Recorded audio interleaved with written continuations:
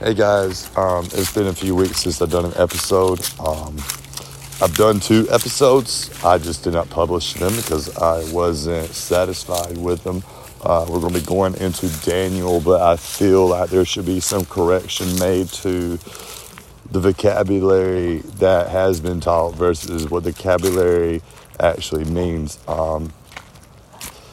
We're still carrying information over from with what we've been gathering, and that's everything since Genesis to the 7 seals and Revelations. We got the 4 living creatures. We're looking at them as star dates. First one, lion, being Leo. The dates of Leo, you had the white rider with the bow. He is white because he had the bow, and the bow was Judah. So as a Christian during the star dates of Leo, and getting a crown and going out and conquering and to conquer. And that would be the first horn of the beast coming up out of the earth like a lamb, speaking like a dragon, horn being a king, because lambs don't have horns. You have 2 lambs in the book of Revelations, I believe. One has 2 horns, and that's the beast coming up out of the earth, speaking like a dragon, and each king being a horn. Each one would be lamb-like. And then there's also a lamb with 7 horns. But in that context, you're told that those are the spirits. So you got a lamb with 7 horns, and you got 2 horns like a lamb. So it's a poem that we are basically trying to understand. And we got Constantine the Great as the first seal. Then we have the second seal, with Constantine the Great, Constance Augustus. That would have been his name. And then when he got the crown during the star dates of Leo, he would have gained the title Rex. And Constance Augustus Rex would equal 666, which would basically fill in the blanks of most of Revelations, dealing with the covenant and relationship being synonymous with marriage. And that's where Daniel brings up saints and calls them, they're referred to as virgins. And I believe that Catholicism teaches that if you don't have sex, you're a saint. You have a God that tells you to be fruitful and multiply, so I hardly doubt that's the case. But you are told by Paul, you were prepared as virgins in unity of the marriage of the Messiah. So a virgin would be somebody in more or less just waiting, not doing anything, where you have the Torah. Hopefully, I got to do an episode on the Torah. The Torah says, do not add to or take away from these laws. Depending on how legalistic your perspective is, that may seem a little nerve-wracking. There is a mitzvah that says if 2 men get into a fight, and the wife of one grabs the other man's penis here to cut her hand off. Now, you're told why not to add or take away from the law, and it says so you don't go and whore after other gods. So I highly doubt if I don't cut a woman's hand off, I'm not going to whore after another god. So, I feel like the Torah is pretty self-explanatory, but I still got to do an episode on it. But a lot of the Torah language does show up in prophecy. But Daniel, he mentions saints.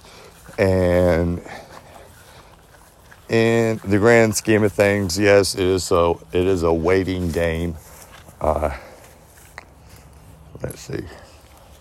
What else Daniel talk about? Daniel talks, he carries over this one significant part. I've got to do a Christian commentary cross-examination, I guess. I'm still having to let go everything I was taught by Western church. And there's this portion in Daniel where it says the people of the prince to come will trample the temple, and he will make a strong covenant with them for 1 week. And with that strong covenant for 1 week, I feel that has something to do with, I'm not going to say like the action of the second seal, but we are looking at the second seal. Red Rider, who had power to take peace in the earth, so everybody could kill each other. That would be the Watchman of Ephraim, Shiloh. There's so much into that. That covenant being, what was it, Revelation 10? Mighty angel with a rainbow on his forehead and 7 thunders, 7 commandments of Noah. The symbolism of the location of it being on the forehead is basically when you know God, because a lot of people say they know God and they do things that obviously piss God off. So we've got that with the covenant, and ideally with what Hosea is telling us about putting it into the feast, that would match up, because Noah wasn't given the feast. But, you got the Talmud that says, I've talked about Talmud. I don't understand it. It seems like a bunch of incomplete thoughts. There's not enough to go into it, not enough to really defend, but it's there. They say they call them the Noahide laws, and it says they're for the Gentiles, but the Torah says it's for all flesh, so that's a little bit like incriminating, I guess, self-incriminating, but whatever. So, in Daniel's got, he has several visions, but he also interprets a dream, and that was Nebuchadnezzar's dream. And this dream that he interprets is very important because it outlines even Revelation chapter 13 about the 10 toes on the statue. So you've got your head, Babylon, your arms and legs, Medes and Persians, your thighs, Greece, your legs, I don't want to call it Rome anymore. I just want to call it Edom. And then we're going to have potter's clay. That would be Shiloh. And then you got your 10 toes. And then there's a lot going in the 10 toes. There's a lot of things going on. We got Daniel saying that this individual pays attention to those who forsake the covenant. And that would be Edom, and that would, I haven't gone back to Isaiah. I've talked about, Isaiah 63.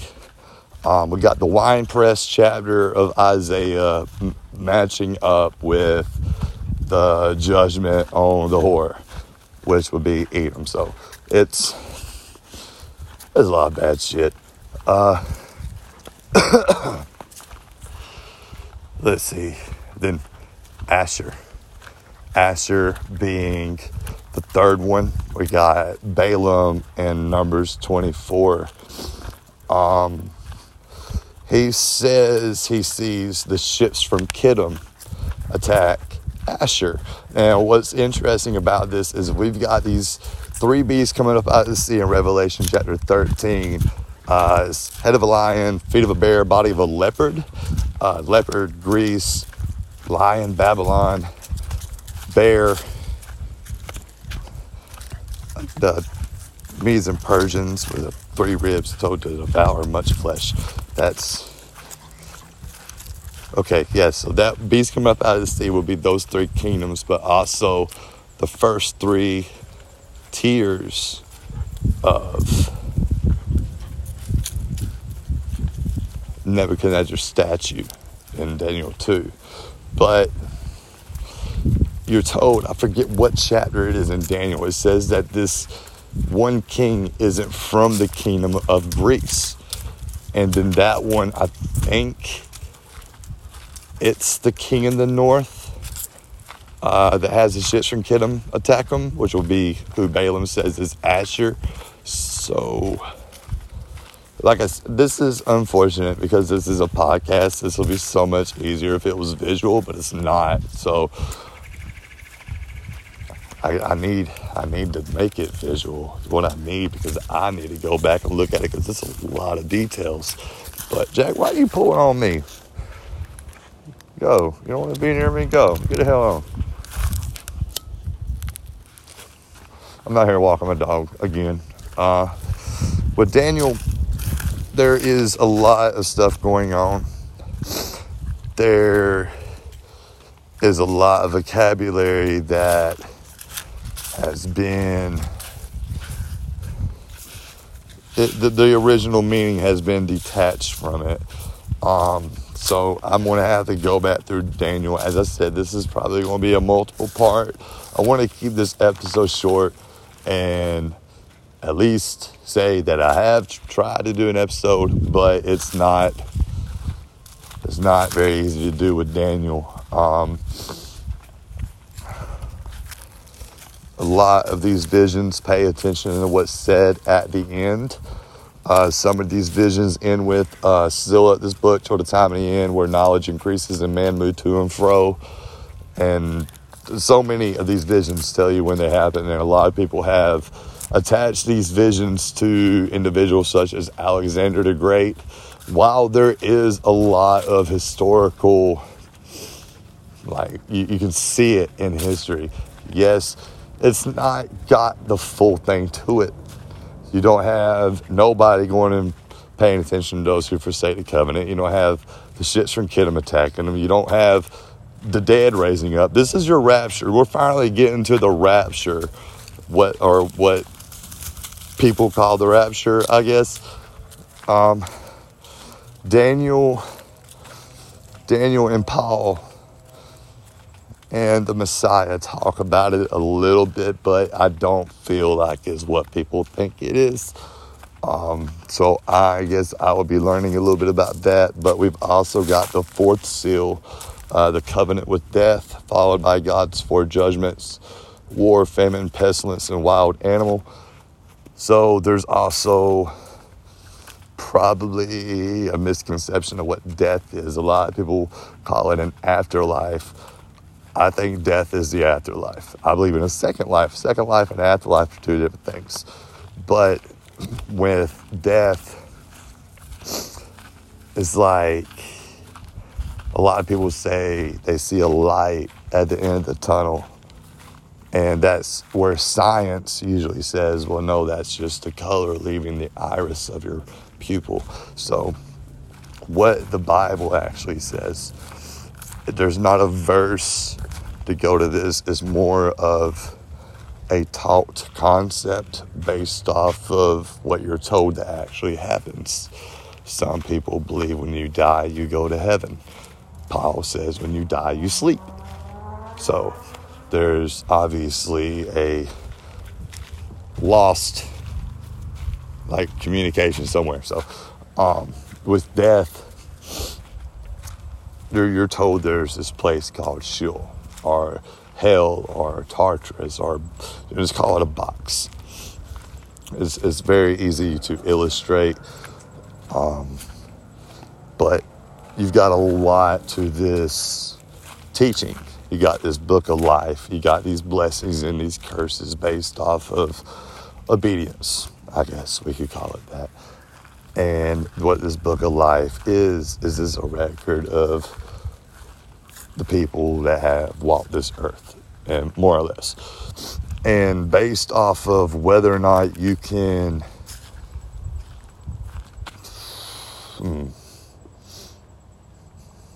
based off of whether or not your name is in this book of life is where your destination is.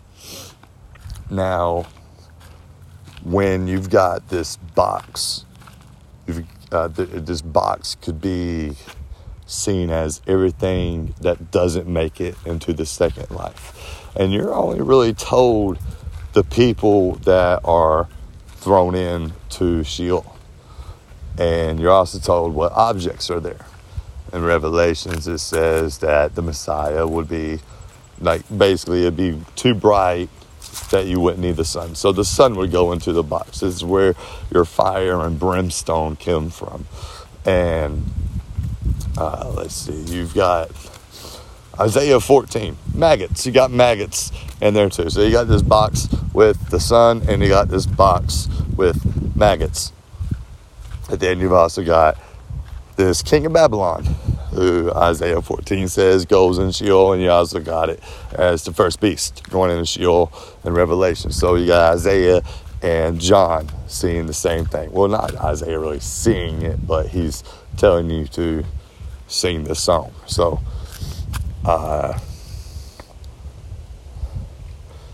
let's see.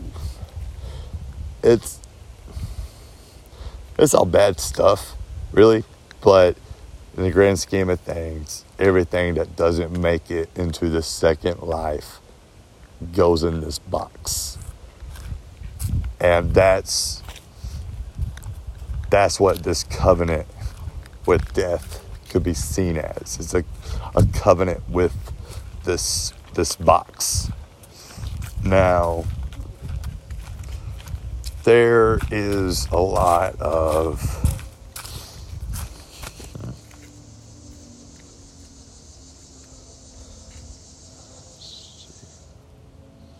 how do I word this?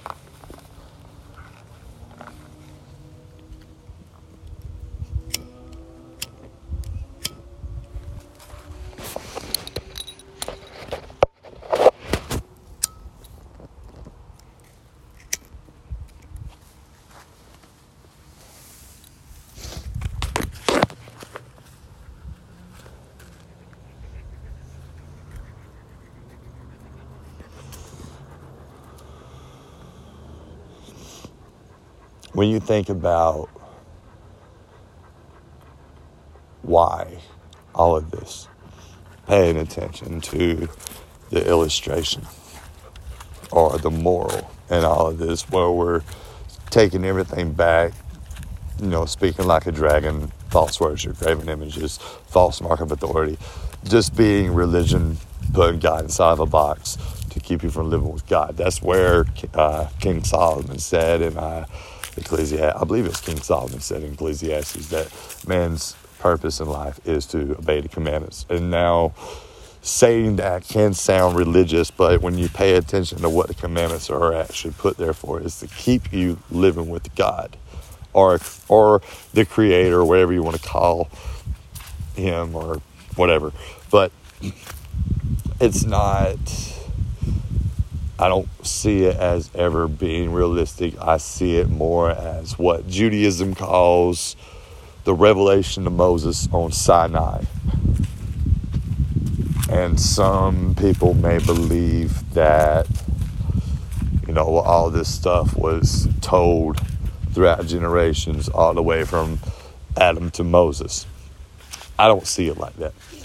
I see more or less that aside from mitzvahs and Moses' obvious family history, like remembering stuff, a lot of this is just God telling Moses a story, to which point you have a problem in Judaism, the revelation of Moses on Sinai, because Torah, when God said, come up here and I will give you my Torah should be seen as instruction rather than law. And then when you understand it that way, Moses was teaching God's teachings before he ever went up Mount Sinai, and it was in a campsite, and he had been counseling all these people. He was helping them with all of their cases. And his father-in-law came up, Jethro, and he asked him, Moses, what have you been doing? He said, well, I've been here all day helping people with all of their cases and teaching them God's teachings. So he's already said he's teaching them God's teachings. And if you look up Exodus chapter 18, this is where I'm pulling it from. You read that in Hebrew. He's telling them he's teaching them God's Torah. So that's when you have this obvious separation. Okay, well, maybe Torah isn't a religion as we see it today.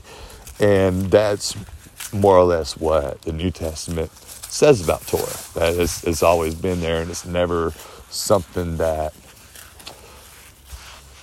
should be used all the time. Like, Torah changes, instructions change, and they usually are befitting to the situation, to whatever will help not necessarily satisfy both parties, because, you got the whole story of Solomon cutting the baby in half, but he never really did it, but it totally freaked out that one woman. So there's still this understanding that Torah is just resolving a matter peacefully, but not everybody's going to be happy. That's just life, unfortunately, but that's the best way I can explain Torah, is that who said this? Was it Jude? I can't remember. He said, whoever knows the right thing to do and doesn't do it is sinning, and knowing that sin is transgression of Torah, it's just hate. That's all it is. And that is more or less this acquiring the knowledge of how the sacrificial system actually works, and with the transgression of the covenant as well. Because we're going to have to be pulling from New Testament now. And the New Testament doesn't, like, if you go back and you read the New Testament, Paul called the Galatians stupid. So I couldn't even imagine what he's saying about today. So I'm going to end this episode here and try to come out with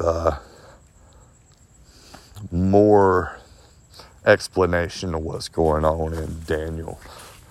Maybe next weekend, maybe not. More than likely not. It's been crazy. All right, later.